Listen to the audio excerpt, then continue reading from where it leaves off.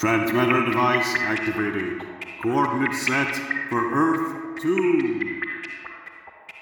Hey everyone, welcome to the Earth 2 podcast, the podcast where we explore the origins and development of the DC Comics multiverse and the legacy of their Golden Age characters throughout the Silver and the Bronze Ages of comics. I'm Peter Watson.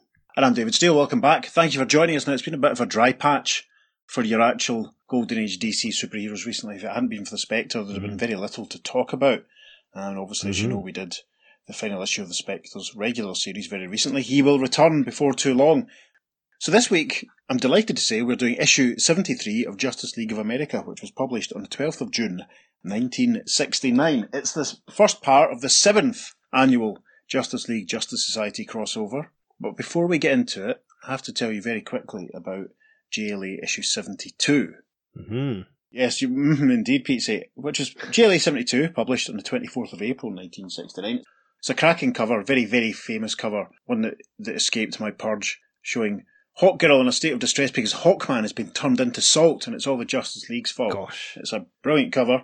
Look for it in the socials. We're not doing the comic, but I'm going to put the cover up on Instagram, at least Twitter, I'm sure. I love how the Atom is sitting on Superman's wrist, looking all forlorn. That's quite amusing to me. Yes, I hope he's adjusted his weight so that he's not too heavy. Doesn't matter to Superman, it's Superman's strong enough that he can hold him up, but Hal Jordan's got his arm in a weird position as well, and all these Green Arrow's doing something similar. I've said in the past I'm not the biggest fan of Kubert drawing superheroes, but he does a good Hawkman. An excellent Hawkman. No disputing that. But yes, I have to tell you about issue 72, because it leads into issue 73. Red Tornado essentially turns up at Justice League headquarters and promptly destroys their new statue of John Jones, the Martian Manhunter. Obviously, we talked about him very recently on the podcast as well. Before the League can find out what Reddy is after, an alarm goes off and the Justice League rush off to have an exciting adventure.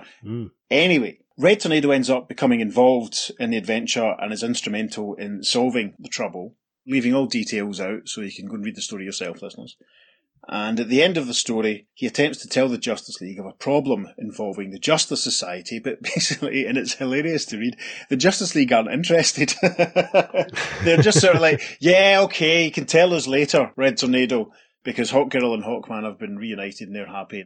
You feel sorry for Reddy in a way. It's almost like he's a pest that no one has any time for. He is. So that, essentially, is what we need to know about issue 72. So we now arrive at issue 73. Pete C., would you like to tell everyone about the cover? It's a very striking cover. It's Joe Kubert again. In the foreground, there is a little boy. He's got a massive grin on his face, and he's pulled a lamppost out of the ground. And behind him are an array of Justice Society members. From left to right, we have the Superman of Earth 2 making his Earth 2 podcast debut. Gosh, how exciting. We haven't done one of his stories yet. Wow. Followed by Dr. Midnight, Dr. Fate, Green Lantern, Starman, and Wonder Woman. And the little boy is saying, Superheroes? Big deal. I can do as good as any of you, even better. And it has to be said, the Justice Society members don't look too impressed either way, do they? No, definitely not. Starman actually looks as if he's giving him a hard stare. Yes, a la Paddington. Green Lantern looks super grumpy. Wonder Woman, she looks more concerned about the damage being done to public property. That's true. Rather than anything else. Yeah, Joe Kubert drawing superheroes. I mean, Supes looks alright, quite barrel-chested and broad-shouldered, but the rest of them... I am a Kubert fan, as I think I've probably said in the past. There's a time and a place, though. There's a sketchy, rough quality to his art, which I don't think suits superheroes. This will be a recurring motif in the podcast, listeners. I can only apologise. Just wait till we get to the early issues of All-Star Squadron. Indeed, yes. So, issue 73 of the JLA, cover dated August 73, but as I said at the top, published 12th of June 69, which is basically, about a week and a half before Patrick Troughton's final episode as the regular Doctor Who. That's quite interesting, isn't it? Right, shall we jump straight in? Let's do so. So our opening page, made up of 3 panels, there's a very large one on the left, which has basically, imagine almost like a cross between the floating heads in the background of Superman the movie and the Krypton scenes, and the sun from the Teletubbies. Yes. So we have 12 angry, moody-looking suns of all different colours, yellow, green, blue, pink, orange. And it's almost like they're having a conversation. Our introductory caption says, Come with us to a time beyond time, a space beyond space, and hearken to the words of the Council of Living Stars. Council of Living Stars, fantastic. So yes, they're all talking. We have a few speech bubbles here. The first one says, It is the finding of a most august body that the star who is be named Aquarius is guilty of crimes most heinous. It is our verdict that Aquarius be forever banished from our presence, and set to wandering the void, for now and all eternity. It is our further judgment that Aquarius be bereft of all energy save that which is needed to sustain life. Let the sentence be executed. and then in panel 2, there's a shot of multicoloured sun faces, all blasting what looks like radiant heat into the centre of their little gathering, blasting Aquarius. We have a caption for the next panel that says, Thus, what had once been a living star, a sun which could think and feel, is reduced to a dim mote of living matter, cast adrift in the unimaginable nothingness between the farthest reaches of the cosmos. For countless eons it eddies aimlessly and nurtures its hate, until at last it spies a planet called Earth. Yes, and this panel shows essentially it's a very original series Star Trek type baddie. You know, I'm reminded of that episode of Friends. I think I've made this reference before when The one with the sonogram. Yes. yeah, someone says, "What is that?" and Chandler makes the joke. I'm not sure, but it looks as though it's about to attack the Enterprise. So if you can imagine just a sort of formless twisting shape of bluey yellow radiation that seems to be drifting towards a green globe, which doesn't, to be honest, look very much like Earth in this panel, it must be said. Anyway, and this page is rounded out with our story title, which says, Starlight, Star Bright, Death Star I see tonight. Well, so there's some Madonna and Star Wars references straight away. Yes. A couple of tiny caption boxes inform us that the story is... Written by Denny O'Neill, and penciled by Dick Dillon, and inked by Sid Green. Now, before we got on with it, listeners, I was surprised in the prep for this. There's an awful lot of see what you see dialogue and captions that basically describe the action. So it's going to make it a little more straightforward for us to tell you, but it does come across a little bit like you're just reading illustrated prose, which, to be honest, we were kind of getting away from in some of the stories we've done recently. So it feels like a bit of a backward step, but I'll talk a bit more about that when we finish the story. So, top of page 2, there is some more text, and it says... How to begin? What words and pictures can tell this tale of two worlds? It is not enough to say that you are about to read yet another saga of the Justice League of America. Big Justice League logo box there. The text continues. But begin we must. In fact, begin we already have, for in the previous issue you saw how the Red Tornado rescued the JLA from a horde of chthonic demons. Now let us rejoin Earth's mightiest heroes and their bizarre visitor in their secret sanctuary. So yes, this is interesting. Red Tornado appears to be sat down in a comfy chair, which amuses me no end because he's a robot. And a few members of the JLA are sat around them. We see Batman, Green Lantern Hal Jordan, Atom Ray Palmer, Hawkman and Superman. And the Atom is perched on Batman's knee, amusingly, and the Atom is saying, "Okay, ready? You're overheating your circuits trying to tell us something. Spit it out, pal." And Superman says, "You mentioned our pals on Earth 2, the Justice Society, are in trouble?" Reddy replies, Not only the JSA, the whole planet, they are faced with a menace that threatens civilization itself and are helpless to stop it. The Atom interrupts, saying, "That's hard to believe. They're a wide-walking bunch." Nonetheless, it is true. "As humanoids go, you're a heck of a suspense builder. We're listening. Give." The caption for the next panel, as Reddy begins his tale, says, The colorfully clad crusaders draw closer. No sound breaks the silence. No sound save the quiet voice of the Red Tornado telling the following incredible story. And we arrive at the top of page 3. The time, spring evening 1969. The place, a private observatory on an isolated windswept hilltop in America, on Earth 2. Our world's twin separated from us by a dimensional barrier. And the man, Ted Knight, amateur astronomer and secretly the crime-fighting Starman. So 2 panels at the top of page 3, one showing the dome of the observatory, and in the night sky above it, that twisting, shapeless burst of energy that we saw at the end of page 1. And panel 2 shows Ted Knight in civvies, peering into the telescope, and he's thinking, Odd. That glow in the eastern quadrant of the sky, I don't recognize it, and it seems to be coming closer. It's too small to be a comet, moving too slowly to be a meteoroid, and too big for anything else. I'd better investigate as Starman. I'm probably being too jumpy, but on the other hand, I don't have anything better to do. And we see Ted putting on his superhero costume. Caption for panel 4. Instance later. And Ted Knight Starman takes to the sky. Now we can see that the energy blob in the sky is taking on a bit more of a human shape. We can see a face taking form. And as he flies up towards it, Starman is thinking, The glow has stopped. It's hovering over my telescope. Something spooky about it. Let's see what happens when I nudge it gently with a smidgen of stellar energy from my cosmic rod. And as he blasts it, in the final panel of page 3, he thinks, Nothing. That's what happened. I might as well try to move a mountain with a goose feather. Okay, let's turn on the juice and give it a real cosmic blast. So the first caption on page 4 says, Starman's ray strikes the eerie figure, and the Astral Avenger is promptly hurled backward. And as Ted flies backward, the bolt ricochets off the energy creature, and Starman thinks, Not only did it toss my blast back in my lap, it greatly increased the blast's power. I'm beginning to think I'll need help, but I dare not go for it. I can't risk letting this creature escape. He recovers himself, flies back towards it in the next panel, thinking, Judging from the reception I'm getting, it's anything but friendly. Perhaps old-fashioned fisticuffs will succeed where the rod failed. And the next panel's cracking. Ted has been rendered immaculately in these panels by Dick Dillon. He looks almost like he's been drawn by his original artist, Jack Burnley. It's phenomenal. So Ted indeed tries to punch the energy shape. Nothing much happens, he thinks. Ugh. All that got me is a fistful of sore knuckles. I felt softer rocks, yet I can see moonlight through it. And then Ted very helpfully in the next panel tells us what happens when he thinks. What? Grabbing my cosmic rod. Somehow it must know that without the rod I'll drop like a lead weight, and we're a good 50 feet above the ground. Yeah, it's almost like the creature's forming arms and hands and reaching out towards Ted. And it's been successful. The final panel. Ted starts to fall towards the ground as the creature has removed the cosmic rod from his hand. And as he starts to fall, Ted thinks, It's too strong for me. Twisted my fingers loose. Change of scenery then for page 5. The caption of the first panel says, At that moment, lovely Dinah Drake Lance and her private investigator husband Larry are entering Ted Knight's observatory. Yeah, we see Dinah in civvies with her black hair, wearing a pink blouse. Larry's got a brown suit and his little hat on. Dinah's carrying a tray, which appears to have a couple of hamburgers and some coffee on it. And indeed she's saying, Ted gets so engrossed in his stargazing he usually forgets to eat.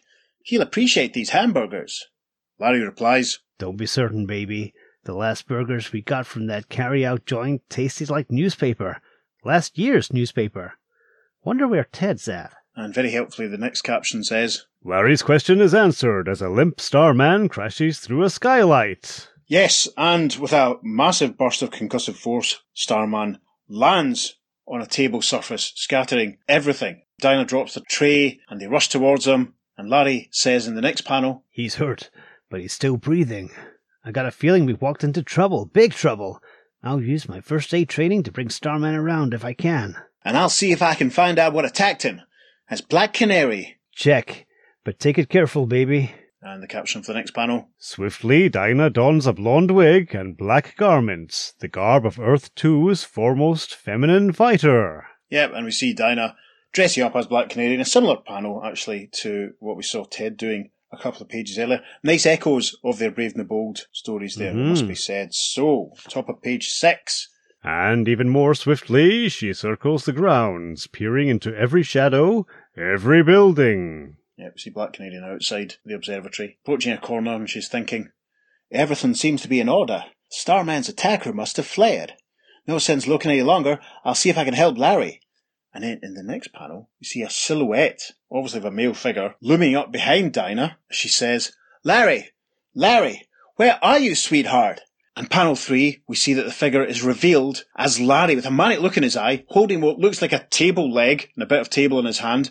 Green lurid lighting, they're really getting the benefit of these increased colour palettes. He looms behind Black Canary, lifting a piece of table, and he says, Right here, baby.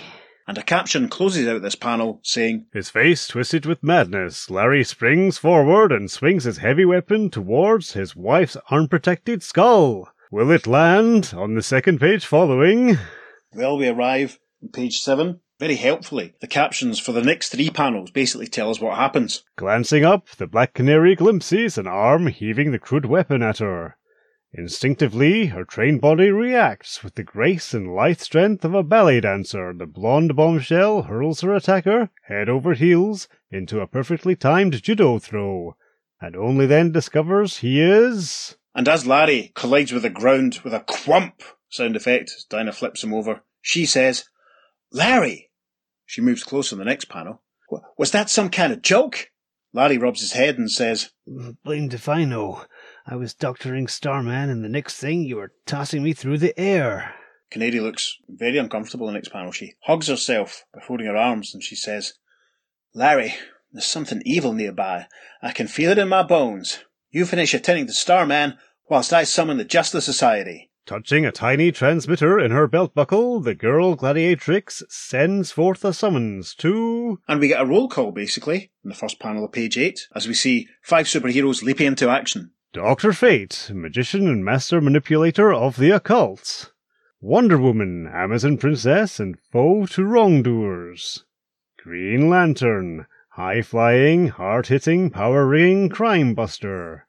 Dr. Midnight, a blind man who does more for the cause of justice than most sighted people. And finally, that strange being from another planet whose powers and abilities are far beyond those of Earthlings, Superman. There are a couple of little starred footnotes at the bottom of this panel. After the introduction of Green Lantern, there's a footnote that says, "Some Earth 2 superheroes are counterparts of those on Earth 1, and some, as you can see, aren't." And following Wonder Woman's introductory caption, we have another caption that says, "Apparently Earth 2's Wonder Woman hasn't suffered the fate of Earth 1's Diana Prince. Complete loss of Amazon powers. But don't feel sorry for Di, she's doing all right, a fact which readers of a magazine titled The New Wonder Woman well know." Gosh, do you remember the days when we used to talk about Wonder Woman all the time on the podcast? Anyway, so page 8 is rounded out with one more panel that's captioned, However, each is delayed. Green Lantern is flying toward Black Canary's signal when... Yes, it's a good shot of Alan in flight here, GL. It's worth noticing that his chest symbol is much simpler at this point. It's basically morphed into the same chest symbol that Hal Jordan, the Earth 1 Green Lantern, has, so it doesn't look like the stylized lantern with the handle that we're used to seeing. Green Lantern of E2 is flying past a large electrical neon sign, which shows a couple of conquistador-type soldiers fighting. But it's captioned, "Coming to a theatre near you, swords against sorcerers." Anyway, as he flies towards this sign, the big guy is thinking, "Odd. I could have sworn the figures on that electric sign moved." And sure enough, it does look as if they are starting to come to life. There's a bit of a glow around them. And as we arrive at the top of page 9, the first caption says, Suddenly, the electric gladiators shimmer, fill with life, and battle into the streets. Yeah, the two neon figures, we can see that actually they do look, I suppose, like Roman gladiators as well. It's quite odd. If you've got the comics, you'll be able to see what they look like. They've grown out of the sign, they're standing in the pavement, people are panicking and screaming, and amusingly, the giant neon battlers have a conversation. The first one says, "Thou shalt have taste of my goodly blade, varlet." "Cease thy prattling, knavish lout." Green Lantern has made it onto the pavement by this point, and he can't believe what he's seeing. He thinks, "I'm probably imagining this. I mean, it can't be real, so I might as well imagine it all the way." Alan uses his power ring to generate a giant green sword, and he joins the conversation in the battle, saying, "Can anyone play? Or do you fellows just hate each other?" And one of the neon figures says, "Oh, a snivelling blackguard." The next panel, Green Lantern strikes with his sword, making contact with a crash, and he thinks, "If that's a fair example of the dialogue those guys speak in the movie, I'll have to give it a miss. They don't fight any better than they talk." Page 9 is rounded out as Alan then generates a shield with his power ring, and the neon figure, struck by it, with a quam sound effect. Now, that's quite amusing because quam is a Scottish Borders acronym, which means "ken what I mean." So that's quite interesting, seeing that written down. There you go. And it looks as though the neon figure has been shattered after being struck with Alan's shield, and GL thinks, still, they didn't do too badly for animated signs. So we arrive at the top of page 10. Green Lantern takes the air, flying off. Obviously, he's dealt with the big neon figures, and he's thinking, "I won't wait around for explanations, but I have a hunch Black Canary's SOS and those frisky gladiators are connected." So, the caption for panel 2. Even as the Emerald Crusader streaks away, his colleague Dr. Midnight is about to encounter another bizarre incident nearby. And there's a lot to unpack in this panel. There's a little boy with his dad and a couple of other pedestrians on the pavement. The little boy's pointing at a shop window display which says, Dr. Midnight Dolls, as advertised on TV, batteries not included. And we see 3 little Chuck McNider action figures underneath. What would you need batteries for in a Dr. Midnight action figure? Maybe it's to activate his blackout bombs. Or so he can say some of his famous Dr. Midnight catchphrases. Like, my glasses, I can't see without my glasses. Hootie, where are you? That sort of thing. Hootie sold separately. Yes. Do you remember when DC Direct put a Dr. Midnight action figure and you could interchange his arms? I think it was his right arm. You could take off the hand. All right. So there was just a normal hand, or else there was one with Hootie. Oh, excellent. I think on the occasions that I've posted the Dr. Midnight action figure on the socials, I have mixed it up. So there you go, listeners, check that out if you can be so inclined. The little boy's grabbing his dad's sleeve and he says, Daddy, I want a Dr. Midnight doll. But his dad has noticed the person who's running down the pavement towards him, the caption just told us about, and his dad says, Look, son, there's Dr. Midnight in person. Little boy's not having it. He shoves his dad to the ground in the next panel saying, I don't want Dr. Midnight in person. I want a doll. And a woman who's standing on the pavement nearby disapprovingly says, I simply don't understand this younger generation. The next panel, the boy has gone mad. He has super strength, it seems now, because he punches at a car that's nearby, shattering the glass. And he says, I want a doll. And if I don't get it, I'll break everything. And then in the next panel, final panel of page 10, he rips a lamppost up from the ground, like we saw on the cover, with a scrumph sound effect, and he proclaims, everything! As we arrive at the top of page 11, the lady who was on the pavement says to Dr. Midnight, Well, are you just going to stand there, Mr. Superhero, and let that brat wreck the whole city? Dr. Midnight rubs his head and says, I'm not quite certain how to stop a maniacal 4-year-old. In fact, I'm not quite certain I'm in my right mind. Oh well, if I'm having a fantasy, I might as well make the most of it.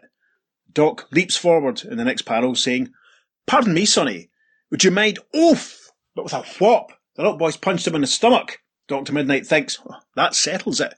I could never fantasize so much pain. The little boy, as he punches Chuck in the tummy, says, Want a doll? The little boy's rampage continues. In the next panel, we see him tearing the wheel off of a car. Dr. Midnight has a solution, though. He thinks, this blackout bomb won't harm that wild kid, but it'll slow him down. And we see that Chuck hurls a blackout bomb which explodes, throwing up the black cloud. Dr. Midnight continues to think, at least he won't be able to see what he's destroying. And then the caption for the final panel of page 11 says, When the thick black mist clears... Yeah, the little boy's calmed down. He's crying. With a hand up to his eyes, he says, I want my daddy!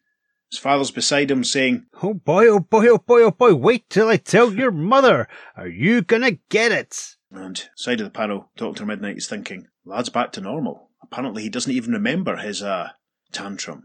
I think Dr. Midnight has some strong opinions in modern parenting. Mm-hmm. So, we arrive at the top of page 12. The caption for the first panel says, Meanwhile, another doctor, Fate, is sweeping swiftly toward Tet Knight's estate, borne aloft by eldritch forces. That almost rhymed. As he flies along, Dr. Fate is thinking, I sense vibrations in the air. Evil vibrations. They grow more definite as I near the night house. And it looks as though there are some dark clouds gathering in the sky around him as he flies along. He thinks in the next panel, Wait, my psi center detects another source of the evil emanations, those rain clouds. Yet what can be perilous about mere rain? Caption for panel 3 says, In answer to the mystic mage's unspoken question, he suddenly feels a stinging, searing sensation as the air fills with droplets of fire. Gosh, yes, little drops of flame start falling onto his helmet. He looks a little bit perplexed, it must be said. Dr. Fate thinks, Flame, instead of water, spewing from the clouds. Surely some dark demon is abroad this day. Very helpfully, in the next panel, Dr. Fate describes what he's up to. An ectoplasmic aura will protect me while I attempt to disperse the unnatural things with an astral bolt. Yes, we can see a golden aura appears around him, and he casts, still doing the sort of devil hands sign with his hands. There's no sign of any Egyptology symbols at this point. A big burst of yellow lightning with a vzzt strikes into the clouds. Does that have any effect? Well, Dr. Fate thinks in the final panel of page 12, I encounter resistance. Whatever magic I combat is stronger than any I clash with before. Gosh, yes, it looks like he's being flung back by bolts of flame. In the first panel of page 13, he gestures again, casting some more energy into the ether as he thinks. My two-handed bolt attack has eliminated the flame clouds, but though I strained my skills to their very limit, still I am being pushed back. Second panel of page 13, again very helpfully, Dr. Fate tells us what's going on. My foe is surely not of this earth. He drives me before him as a hurricane drives a leaf. Drives me toward my destination, the origin of Black Canary's emergency signal. Best that I divert some astral energy downward to cushion my landing. Yes, so what we really see here is Dr. Fate casting another burst of energy behind him as the clouds, it seems, twirl around him, forcing him down, and he's gestured with his right hand and formed a massive cushion on the floor, which he's obviously going to land safely in. Off camera, a voice says, "Dr. Fate!" And we see Dr. Midnight, Black Canary, Green Lantern, and Larry Lance running up to him in the next panel. Black Canary is saying, "What's wrong? You seem exhausted." Dr. Fate is sitting up, hand to his head, and he replies, I very nearly am. Some ebony mystic force struck at me. In the next panel, he gestures looking up at the sky, saying, Behold, the dark fog has pursued me. It swirls, it moves as though alive. Yes, and we can see now that it's actually very reminiscent of the shapeless energy form that we saw attacking Starman at the start of the story. And a voice comes from this twisting, twirling cloud of energy, and it says, Alive? Indeed I am, frail envelope of flesh. Okay, 7 pages of that coming up, fair enough. As we arrive on page 14, the cloud of energy begins to take human form, becoming clearer over 3 panels, as it says, Alive and soon to be fulfilled, supremely mad. I glory in madness, and with this wonder stick to distill and direct the chill fires within me, supremely powerful. Yes, we see the creature is holding Starman's gravity rod, or cosmic rod, whatever it is at this point, in his right hand. He continues in the 3rd panel of page 14, saying, Tremble, earthlings, tremble and gaze upon Aquarius. Listeners, this is literally the dawning of the age of Aquarius. Mm. We should probably have checked when the song by The Fifth Dimension was in the charts. When was Here Out? Listeners, maybe you could do that for yourself. So, page 14, the story panels only take up half the page, and panel 3 is rounded out with a caption that says, Too astonished to speak, the Justice Society members stare up at the giant and human star creature. Listen to his voice like the legs of 1,000 monstrous spiders scraping over slate. This is their enemy and yours. And a little arrow guides us towards page 15, but we should probably mention that the rest of page 14 is taken up with a nice DC House ad for an issue of Swing with Scooter. Hey. All sorts of nonsense going on there. So, first panel on page 15, we can see that Aquarius has taken on a much clearer, more defined human form. The members of the Justice Society are standing on the ground looking up at him. He's still holding the cosmic rod in his right hand as he laments. Ah, sad was my lot. An unhappy exile I wandered through the void for, lo, many eons. A stranger and alone. My fellows had passed this dread sentence upon me because of my love of chaos. I despise order and did attempt to upset the natural working of the universe.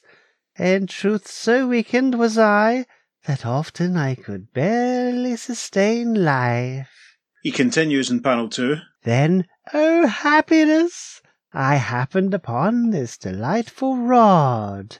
It amplifies the strength I have left, increases it until I am mighty as ever.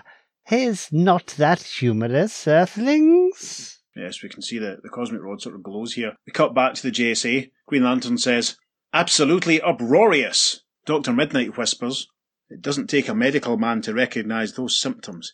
He's a manic depressive, with a generous dose of schizophrenia thrown in. Well, Dr. Midnight's not one for making snap judgments without working out someone's full medical history. Hey, it was the 60s. They should get Jersey Cream psychiatrists in instead. Black Canary replies to the doc saying, In other words, mad as a hatter. And Larry says, I'll keep him talking until one of you costume types figure out a way to take him. Hey, Aquarius, mind letting us in on your plans? And Aquarius replies in the final panel of page 15, saying, My pleasure. I have been moving through your world, testing myself, sowing a bit of disorder hither and yon. Nothing spectacular, you understand. just a mere touch upon a small human, upon a large picture, upon clouds, piddling efforts all. So that's a handy recap of his mischief so far. As we arrive at the top of page 16, we can see that they're all actually very close to Starman's observatory. Aquarius continues, I confess that my exile has robbed me of self-confidence. But I am delighted to relate I have regained it. Now I am again convinced of my greatness. First I shall reduce Earth to shambles, then I shall turn my attention to the entire universe. Blimey, I'm lost for words. Panel 3 has a caption that says, At that instant, the remaining Justice Society members, each delayed by personal matters, reach the scene. Yes, because Red Tornado, Superman and Wonder Woman are all flying in. Red Tornado is saying, That big one's a bad one, right, Superman? From what my super hearing has picked up, I judge he's more sick than villainous. Wonder Woman says, Well, nonetheless, we'd better disable him. Reddy says in the next panel, Can I help? And Supes replies, Look, Red Tornado, I have nothing against you personally, but you have a way of, botching things. I suggest you sit this out. Wonder Woman, with a bit of side-eye it must be said, she says, I second that suggestion. Reddy gets a close-up on the first panel of page 17 as he says, It's not fair. The reason I don't act right is that I don't get any practice. They never let me catch criminals. They think I'm just a machine. Panel 2, it's a close-up of Aquarius as Superman flies towards him. Aquarius says, Another ridiculous human. And the Big Blue says, I don't suppose you'd care to surrender quietly. Surrender? Why, you must be crazy. And the next panel, with a swok, Superman punches Aquarius on the chin, saying, That is a classic case of the pot calling the kettle black. And he thinks, It shouldn't take more than a single good punch. But then we see in the final panel of page 17, Aquarius hasn't been knocked out. Soup says, Incredible. He's still conscious. Conscious and angry. I had intended to permit this planet another few days of existence while I amused myself. But you do not deserve my indulgence. I shall plunge Earth into eternal doom. And he continues in the first panel, the next page, saying, Beginning with you. And he uses the cosmic rod to strike Superman. We should really put a bit more emphasis on this. This is Superman. Yeah. This is the Earth 2 Superman. This is the Golden Age Superman, making his debut in the podcast. Flying in, and he's fighting a giant living star. Good grief. Mm-hmm. So Soups gets struck square in the chest by the cosmic rod. He goes flying backwards thinking, Magic! More deadly to me than kryptonite. I can't withstand it. Wonder Woman leaps into action in panel 2, thinking, If I can snare Starman's rod, we may have a chance against Aquarius. She's twirling her lasso. Aquarius turns though and sees her and says, Oh, a female foe. I'll serve you more gently than your male friend. But you too will taste defeat. Diana attempts to lasso him. She's unsuccessful, and she thinks, I missed. Big as he is, he's quick as a cat. And then we notice that Aquarius is now glowing a bright yellow. Wonder Woman thinks, that heat. He's radiating a light hot as a small sun. I've got to retreat or be boiled alive. Aquarius looks delighted, exultant in the next panel, as he raises the cosmic rod in the air and cries, Such sport! Such fun! I have not had in eons! The JSA members surround the unconscious Superman in the next panel. Black Canary says, I never thought I'd see him fallen. Larry says, First Starman, now Superman. And I guess we're next. Wonder Woman leans in close towards Soups, and she says, Us and the world. There's more than our lives at stake. Green Lantern concludes this panel saying, Yes, Wonder Woman, there's the future of the universe hanging in the balance, depending on our ability to fight and win.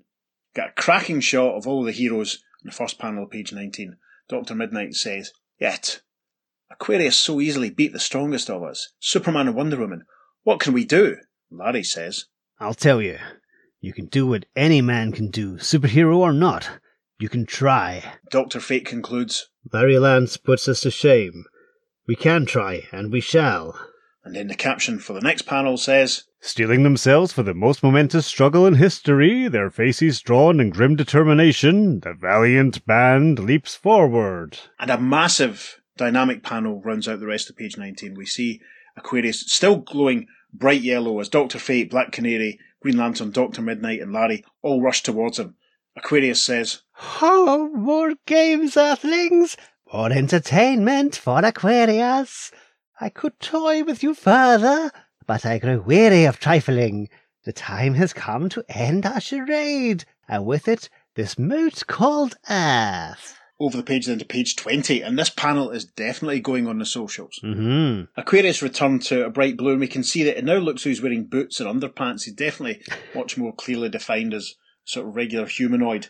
It's hard to describe. He's gesturing with a cosmic rod and all sorts of pink energies radiating out from him. And, well, we'll have the caption before I do the rest of the description. The captions for this page. It happens then. From the gargantuan form of Aquarius, shimmering rays, colder than any dream of death, leap and spread.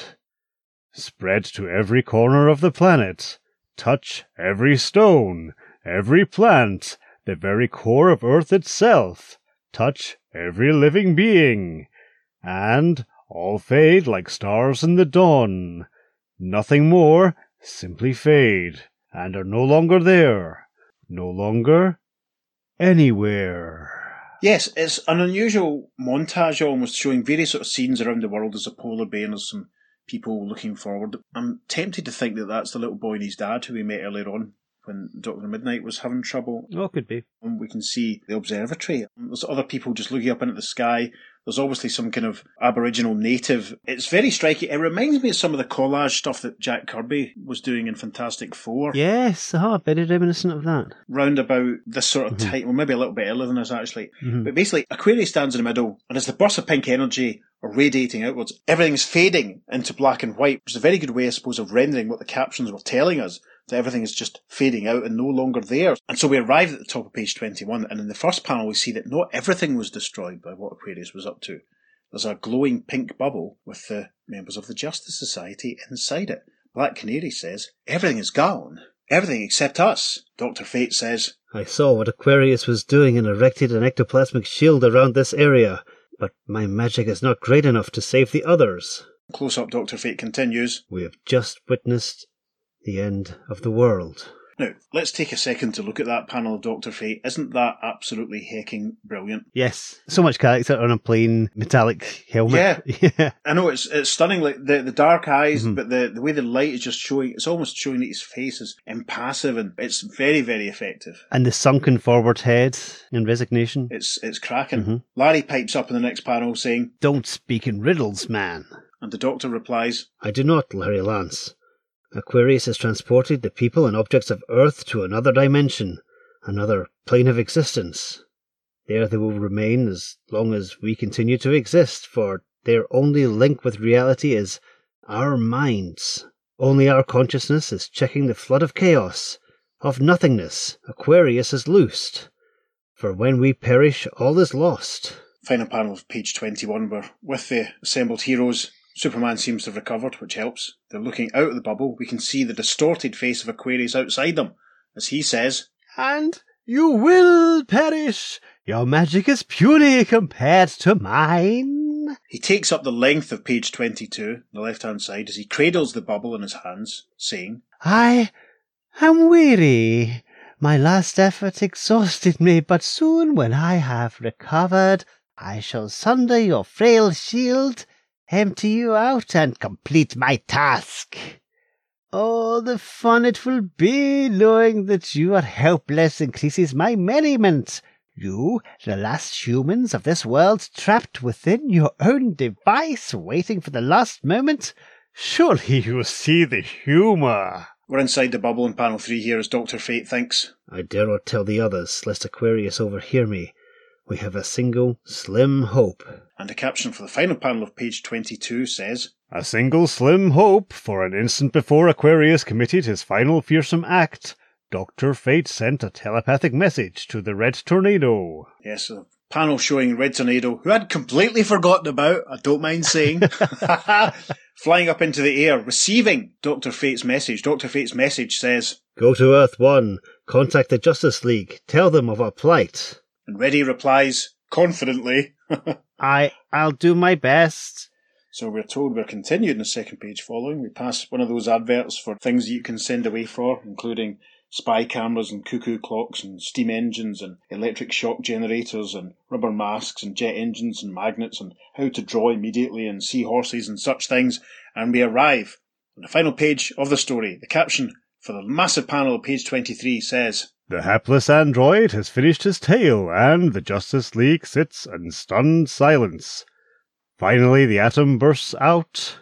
Yes, the Atom, perched on Red Tornado's shoulder, says, "We kept Reddy sitting around here for almost 2 weeks before we heard him out. Aquarius may have recovered days ago." I tried to make you listen. Superman replies, saying, "It's not your fault, it's ours." Green Lantern Hal Jordan, sat at the table, says, There's no sense in wasting precious minutes blaming ourselves. Batman chips in with, "Right, we've got work to do. The most important task we've ever undertaken." and Hawkman concludes by saying, I'll signal our missing members. We'll need all the help we can get. yes, and this startling cliffhanger ending is rounded out with a caption that says, Dire destruction and death await the Justice League as they pit themselves against the dread Aquarius. The saga of the living insane star reaches a shattering climax next issue. It could be the absolute end. gosh, well then. Crikey, there you go. What do you think of that then, Pete? I enjoyed the heck out of that. I don't know if it was more just performing it or whether it was. Now that my voice is finally recovered, I don't have too much to say, unlike the last couple of stories. Yes, congratulations on your Aquarius. Definitely the definitive performance as a living star of my lifetime, I feel. Yeah, true. I got to say, I felt it was a little bit disposable. It's quite impressive that he's destroyed everything and just a handful of JSAs are all that are left. Yeah. I'm getting a bit bored with the Justice Society in the first half of a story and then everyone all together in the set. Yeah, the JLA flying into the rescue in the second part. I still think my favourite one is the fourth one, when the Spectre got brought in and everyone all got swapped between the us at the start. Antimatter Man. Yeah, there was a good mix of characters.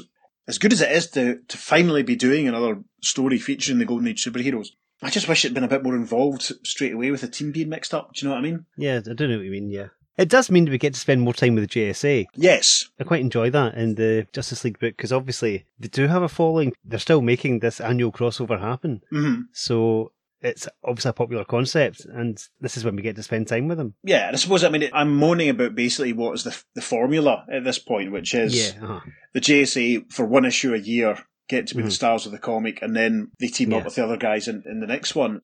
I shouldn't be moaning too much. It's interesting to see Starman being involved at the start. Yep.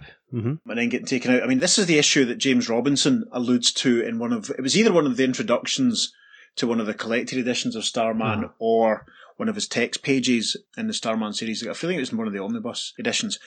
When he first encountered Ted Knight, was Ted Knight flying up into the sky and fighting this giant glowing creature. So this is the story which led us to James Robinson and Tony Harris's Starman. So we should be quite grateful for it from that point of view. Indeed, yeah. It's a good mix of characters. I was glad that Dr. Midnight got a little bit of the spotlight. I'm fascinated by the Dr. Midnight action figure. He has such a profile that you can get action figures of him. Who do you think gets the money for that licensing for the merchandise?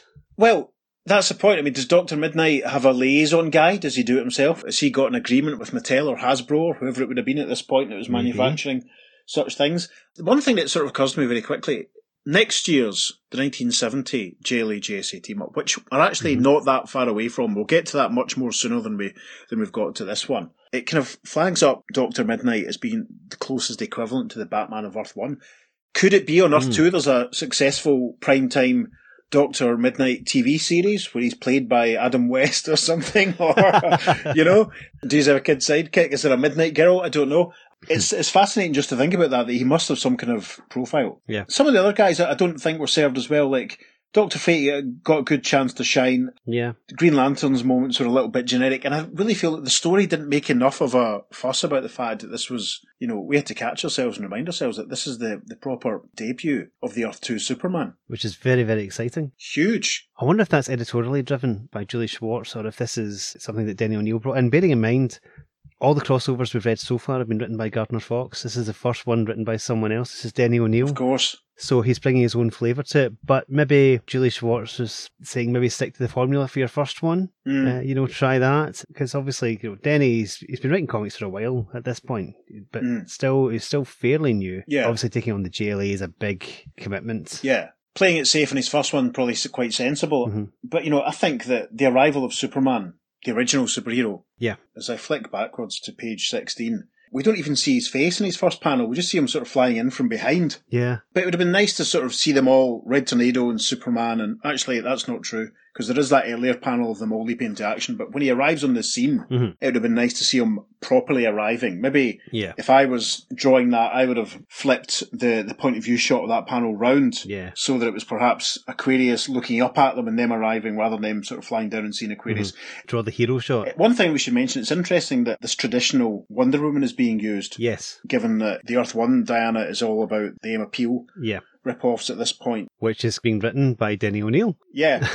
And we should also mention, very, very early on, they do actually say that Earth 2 is our world's twin. Yes. So suggesting that we are on Earth 1. Again, not for the first time that's been suggested. Again, worth highlighting as we continue to sort of chronicle and these sort of things. So it'll be interesting to see when that finally sort of stops. Probably after there've been a few more Earth Prime stories. Speaking of Wonder Woman, there's a bit of a diss on Wonder Woman early on as Black Canary gets changed. Because it says, swiftly Dinah dons a blonde wig and black garments, the garb of Earth 2's foremost feminine fighter. Yes. No. I don't know, maybe Wonder Woman's kind of does it casually on weekends or whatever at this point. And also, not to spoil or things, maybe just to hint at what happens in part 2 of the story, Not for very much longer will Black Canary be the foremost female crime fighter on Earth 2. Ooh. We won't dwell too much on that, listeners, because we don't want to spoil what happens next week. Another point I want to bring up is when Aquarius blasts Superman with the cosmic rod, Superman reacts by saying, "Magic, more deadly to me than kryptonite." That's science. Unless Aquarius is channeling his own power through the cosmic rod, which is fair enough. Yeah, that's possible. Or Superman was perhaps exclaiming his enthusiasm in the way that perhaps, someone from the west central part of Scotland might exclaim. I often do. If something's really good, I will say, magic. Maybe he's being sarcastic in a West Central Scotland type way. Magic. Oh, blah, blah, blah, blah. Maybe that's what it was. Is that the defining characteristic of Earth 2 Superman at this point? Absolutely. The Earth 2 Superman grew up in Glasgow and is very sarcastic. He didn't grow up in Smallville at all. Those are his defining characteristics. I jest, of course. I jest. All in all, though, it was a bit formulaic. I really enjoyed that. It was just such a fun read, and it is very much a setup for part 2, and I don't have a problem with that. That's fine. Yeah, and it rattles along. It didn't take as long to get through it. Again, the biggest criticism I'd sort of make is that it feels a bit formulaic at this point. I'm looking forward to when things start getting mixed up. And also, there was still an awful lot of say what you see detailing in the captions and the dialogue, which, as I think I said earlier on, I'm getting a bit bored with. But it made it much easier to actually just tell the story as far as the recording. So that helps. Shall we jump to the contemporary response then? Let's do so. Now, we'll spin ahead to issue 77, to the JLA mailroom. So the first letter, in response to the story we've just read, goes a little something like this. Dear Editor, well, it's been a long time since Gardner Fox has scripted the Justice League of America, 7 issues to be exact, and since then, Denny O'Neil has given us 6 rather poor stories and 1 excellent one. The latter appears in JLA number 73, Starlight, Starbright, Death Star, I See Tonight. Denny O'Neil, Dick Dillon, Sid Green, Joe Cooper all combined their talents to make number 73 one of the best all-round issues National has ever put out. Do you think that was the inspiration for the ITV Saturday morning 80s programme? I loved number 73. Sandy Togsvig's finest hour. Sandy Togsvig and the sandwich quiz, I remember all that quite clearly. Anyway, there's one for the American young audience there. The letter continues. To start off my rave review, let me examine the cover. A very nice job indeed. Joe Kubert really put himself out on this one. I'm sure you will receive a large pile of letters complaining that this cover had little or nothing to do with the yarn contained within. What? Well, with such a fantastic job, I can't really say that this fact bothers me. Well, I think it was quite representative. It's a scene within the story. Yeah. The fact that some of the other cast members are there as well. Mm-hmm. I mean, to be honest, the kid doesn't really, in the story, doesn't proclaim himself as a rival. But, you've got to sell the comic. You need a hook on the cover. Yep. Anyway, the letter continues. As for the story, it's Denny's best DC achievement to date. I guess it just took him a while to get something really spectacular, open brackets, like the annual JLA JSA team-up, close brackets, to work with. Denny really has some great continuity between this and the previous ish, but the real great thing about that was you didn't even know it until you read 73. Every time I see old Reddy, I like him more. He's got to be one of the most original characters in comicdom. The villain this time around started out a little weak, but picked up when the insane angle was introduced. As for the choice of JSA members, I think a fantastic job was done. I was happy to see Wonder Woman, because of her demise on Earth 1, of course, the Superman from Earth 2, instead of her old pal, presumably means the Supes of Earth 1, Green Lantern, and most of all Dr. Fate. I know he's been in almost every JLA JSA story, but still, he's so good, he deserves it. Yes, I think he should have had his own ongoing comic. What do I know? Mm-hmm. I think Black Canary could have been toned down a bit this time, since she's going to be in the JLA from next issue. Oops, spoilers. How did he know that? Did he know that? Yeah, I'm not going to dwell on that bit too clearly, listeners. We're going to jump to the next paragraph. Okay. As for, haven't I used that line before? The plot, it'll never reach the heights of the 66 JLA JSA masterpiece. Oh, that's the one that I liked. That's good. But against the other 5 team-ups, I think it will fare pretty good, especially if the second half is stronger than the first. As in most two-parters, my only real complaint is that once again, the JLA didn't fight along with the JSA in the first part. After all, it is supposed to be a team-up, isn't it? Art-wise, Dickens said have done again what they have been doing for some time. Great work. My only disappointment here was not seeing an Earth 2 uniform for Superman, like the Earth 2 costume for Robin we saw 2 years ago. That's a good point. Mm-hmm. It didn't have the stylised S that we will get used to. We'll have to watch out for when that first appears. True. But I was happy to see Dylan remember that Wonder Woman 2 wears sandals, not boots. Mm-hmm. Well, maybe this wasn't as much of a rave review as I thought it would be, but you didn't surpass my beloved 66 adventure either. I'll tell you what, you come through with the greatest JLA story of all time next ish, and I won't write you a complimentary letter of comment on it. Deal? And that's from Brian L. Stable, St. Louis, M.O. Oh gosh, I wonder if Steve Higgins lives in his vicinity. Mm-hmm. Editorial response to that one is... No deal. We may need all the comps we can get to counter any uncomps that come along. As witness the next one, editor. And the next letter goes. Dear editor, JLA 73 was a disappointment. I had expected something better from Denny O'Neil, who had created my all-time favourite story, Children of Doom, for another outfit. To tell the truth, Starbright was awful. Gosh. First off, the cover. Joe Kubert made a complete misleading one. The scene depicted had only a small part of the story and was not well handled. Rating, C-. Dear. Secondly, the story itself. Living stars? Good grief! Even though it gave a chance for Starman to get into the action, it cost the story its believability. The title itself was not very good. A better one would be The Age of Aquarius, but I suppose that will be next issue. One good aspect of the story was the characterization.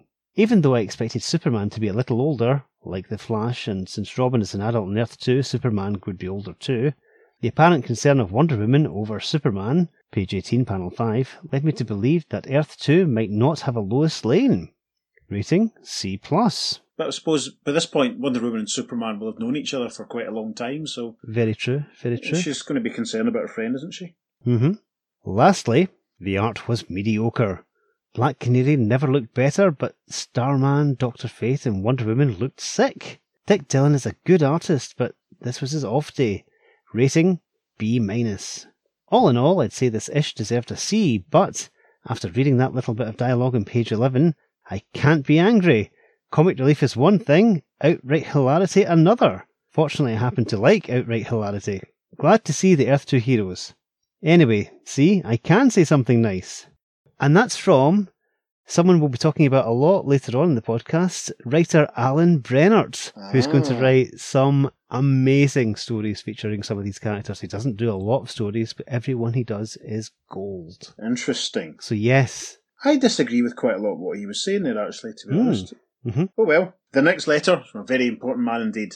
Dear editor, though it has been quite some time since you've heard from me, I assure you that I've been following the fortunes of my favourite heroes quite faithfully. I haven't missed any of your magazines in 10 years. While the loss of the Hawkman and Atom scripts saddens me, my spirits have been lifted, as usual, by the summer heralding appearance of the Justice Society of America in JLA. Wow. This is their 7th appearance since they came out of retirement in Flash 137, June 1963. Certainly the 7th crossover. I'm sure they probably popped up at other points. Anyway, I can't be pedantic about Jerry Bales, can I? This year was a special treat because it was the first time Denny O'Neil handled the All-Star Heroes. He did a bang-up job, as did Dick Dillon and Sid Green.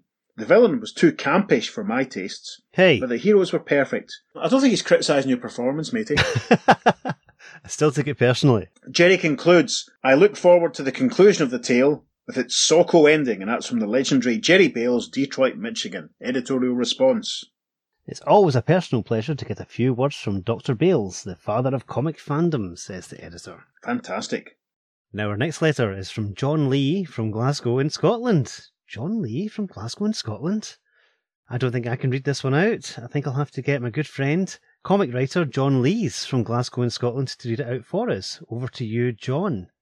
Dear Editor, Starlight, Star Bright, Death Star I See Tonight was a remarkable piece, even though the idea of thinking stars forming themselves into councils was quite ridiculous. Nevertheless, the star Aquarius was very interesting to study, and there is nothing better than a story with psychological virtues. Aquarius is a very unbalanced star, and it would not surprise me in the least if, in the concluding part, he suddenly repents and restores everything to normal. This latest threat to the Justice Society is one of the most grave ever. Denny O'Neil surprised me, therefore, as I was confidently expecting a more down-to-earth tale. His choice of members was good, an even balance of skill, magic, strength, etc. One item which was sadly lacking from a near-perfect issue was teamwork. I certainly do not want to see the happy faces of those execrable GLA members, but I do feel that when both groups are featured and work together in overcoming the menace, then that issue is certainly something special. Finally, way back in 1961, when the price of your titles was raised from 10 cents to 12 cents, I, personally, was coldly indifferent to the event. This was due to the fact that I was young and stupid then. Also, the price over here, Scotland, kept stable. Nevertheless, this recent price increase has made me think that at 12 cents we fans were giving far too little for far too much. I feel that to give 3 cents extra is small compensation for the hard work put into each comic. Also, this price increase has come after an hiatus of 8 years, and I am certain that it was put off until the last moment possible. John Lee from Glasgow, Scotland. I think Glasgow is like the Tory Glasgow, or American, like Glasgow, Scotland. There you go, hope you enjoyed that. Thanks, guys. Thank you, John, for that wonderful deadpan delivery. Listeners, if you don't know John's work, then you should check out such titles as Sync from Comics Tribe and Hotel from AWA. They are both excellent series. He's also written Teenage Mutant Ninja Turtles for IDW, and I do believe that when this episode goes out, the collection of his wrestling story, Crimson Cage, should be hitting the shelves in your local comic shop. So please check that out, and again, thanks, John. Yes, thanks for that, John. Amazing, thank you. Editorial response very simply says, coming from a Scotsman, disapproval of our price raise is precedent-shattering. The next letter then says, Dear Editor, having been looking forward to this year's JLA-JC team-up, I was overjoyed when the August issues appeared on the stands. I couldn't wait to get home and read it, for I expected something great. Perhaps this is the reason I was disappointed when I finished reading the story. Starlight, Star Bright was a great story, fine science fiction with a mixture of mystery and suspense. Page 6, for example. Aquarius, I guess this is the age for him, was another reference. I thought it was so funny. Was a great villain too. Then why was I disappointed? Well, the reason I look forward to these annual team-ups is because I hardly ever get the chance to see Golden Age heroes in action.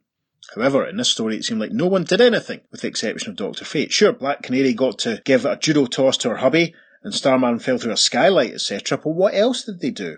Each hero got about 4 panels of action on an average. I didn't bother to figure it up, so don't quibble about trifles. Okay, harsh. It seemed that when Gardner Fox wrote the stories, more seemed to happen. I hadn't noticed this before because I saw Batman, Superman and company in their own mags, but didn't care if they didn't get much action. But with the Justice Society of America, who's rarely seen, it makes a difference. Don't get me wrong now, I'm not asking Denny O'Neil to copy GF's style. I just want a little more action. I guess to sum up, I have to say that this story was good in its own way, but not the way I wanted it. And that's from Steve Grabinski, Virginia Beach, VA. Is that Virginia? I'm guessing so. Well, I kind of see his point, you know. Yeah, there's a lot of characters involved, so you know. Exactly what I was going to say. Yeah. Yeah, the trouble is when you've got a large cast, it's difficult to give everyone a chance to shine. I thought they got okay. Green Lantern got to create a sword and a shield, and Dr. Midnight got to hurl some magic, and Starman got to fly, and Dr. Midnight got to throw a blackout bomb. Yep. So, you know, what else do you want? So, Pete's going to read the last letter that we're going to read out. Dear Editor, the cover of JLA 73 was tremendous. Unlike the previous issue where Joe Kubert drew the superheroes like soldiers, this issue's cover was drawn much better, although it did seem rushed. With the old shield and stars easily recognisable, it looked like a cover from the earlier 60s, except for the new price. There you go, the price again.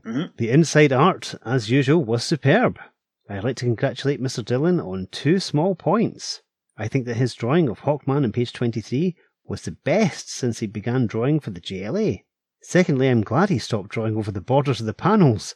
It looked much neater and less confusing. As to the story inside, I don't know where to begin. As in many of Denny O'Neill's stories, the main plot isn't as great as the subplots. He really knows how to handle characters, even from Earth 2. It's just that I don't dig his menaces, such as Aquarius. He reminds me of Never Was, a character I am trying to forget. To see an example of the paradox in Mr. O'Neill's stories, just turn to page 21. The placing of the Justice Society of America and Dr. Fate's magic sphere was a stroke of genius, but to see the childish monster on the opposite page just turns me off. And that's from Stephen Clifone from the Bronx, New York. Editorial response is, let's just talk about the next issue, that's fine. Mm-hmm. Next issue being 78. We're going to be doing issue 78, but stay tuned for that, listeners. Yeah. The final letter in this letters page is from Peter G. Hagg from New Jersey, who's very concerned with this idea he has of killing off Green Arrow. Not relevant to the story we've done today, so we're not going to read it out. He has a big 9-point list of why Green Arrow should be killed. Yes, and we've read out just enough letters as it is already. After the last few weeks of not having to read letters out, we've had some letters to read out, so that was fun. It certainly was. It's always good to see what people think at the time and to monitor the disagreements and how they compare to what we thought. So it was interesting that they did echo some of our sentiments. Good. Well, that's what they thought of it back in the day, listeners. You know what Peter's going to say next. So what do you think about it? Please get in touch. You can email us at theearth2podcast@gmail.com. Make sure you follow us on social media because we'll have some lovely bonus content for you for this and indeed every episode. On Facebook and Instagram, we're at the Earth 2 Podcast, and on Twitter, we're at podcast_Earth2. Yes, be sure to check out Instagram and Facebook because at the very least you'll see a couple more foreign market covers for the stories we've talked about today. Mm-hmm. Always fun to see, I think, anyway. Indeed it is, indeed. Well, on that note, I suppose. Yes, on that note, I've been Peter. I've been David. Thank you for joining us, listeners. We'll see you next week for the conclusion of the 1969 Justice League Justice Society team-up crossover. Until then, take care. Thanks for listening to the Earth 2 Podcast. Transmatter cube activated. Return coordinates set for Earth Prime. Until then, take care. I will see you next time. No, let's not have it. Let's just fade into for once, let's just not have it. No. I was getting ready to do the Aquarius voice.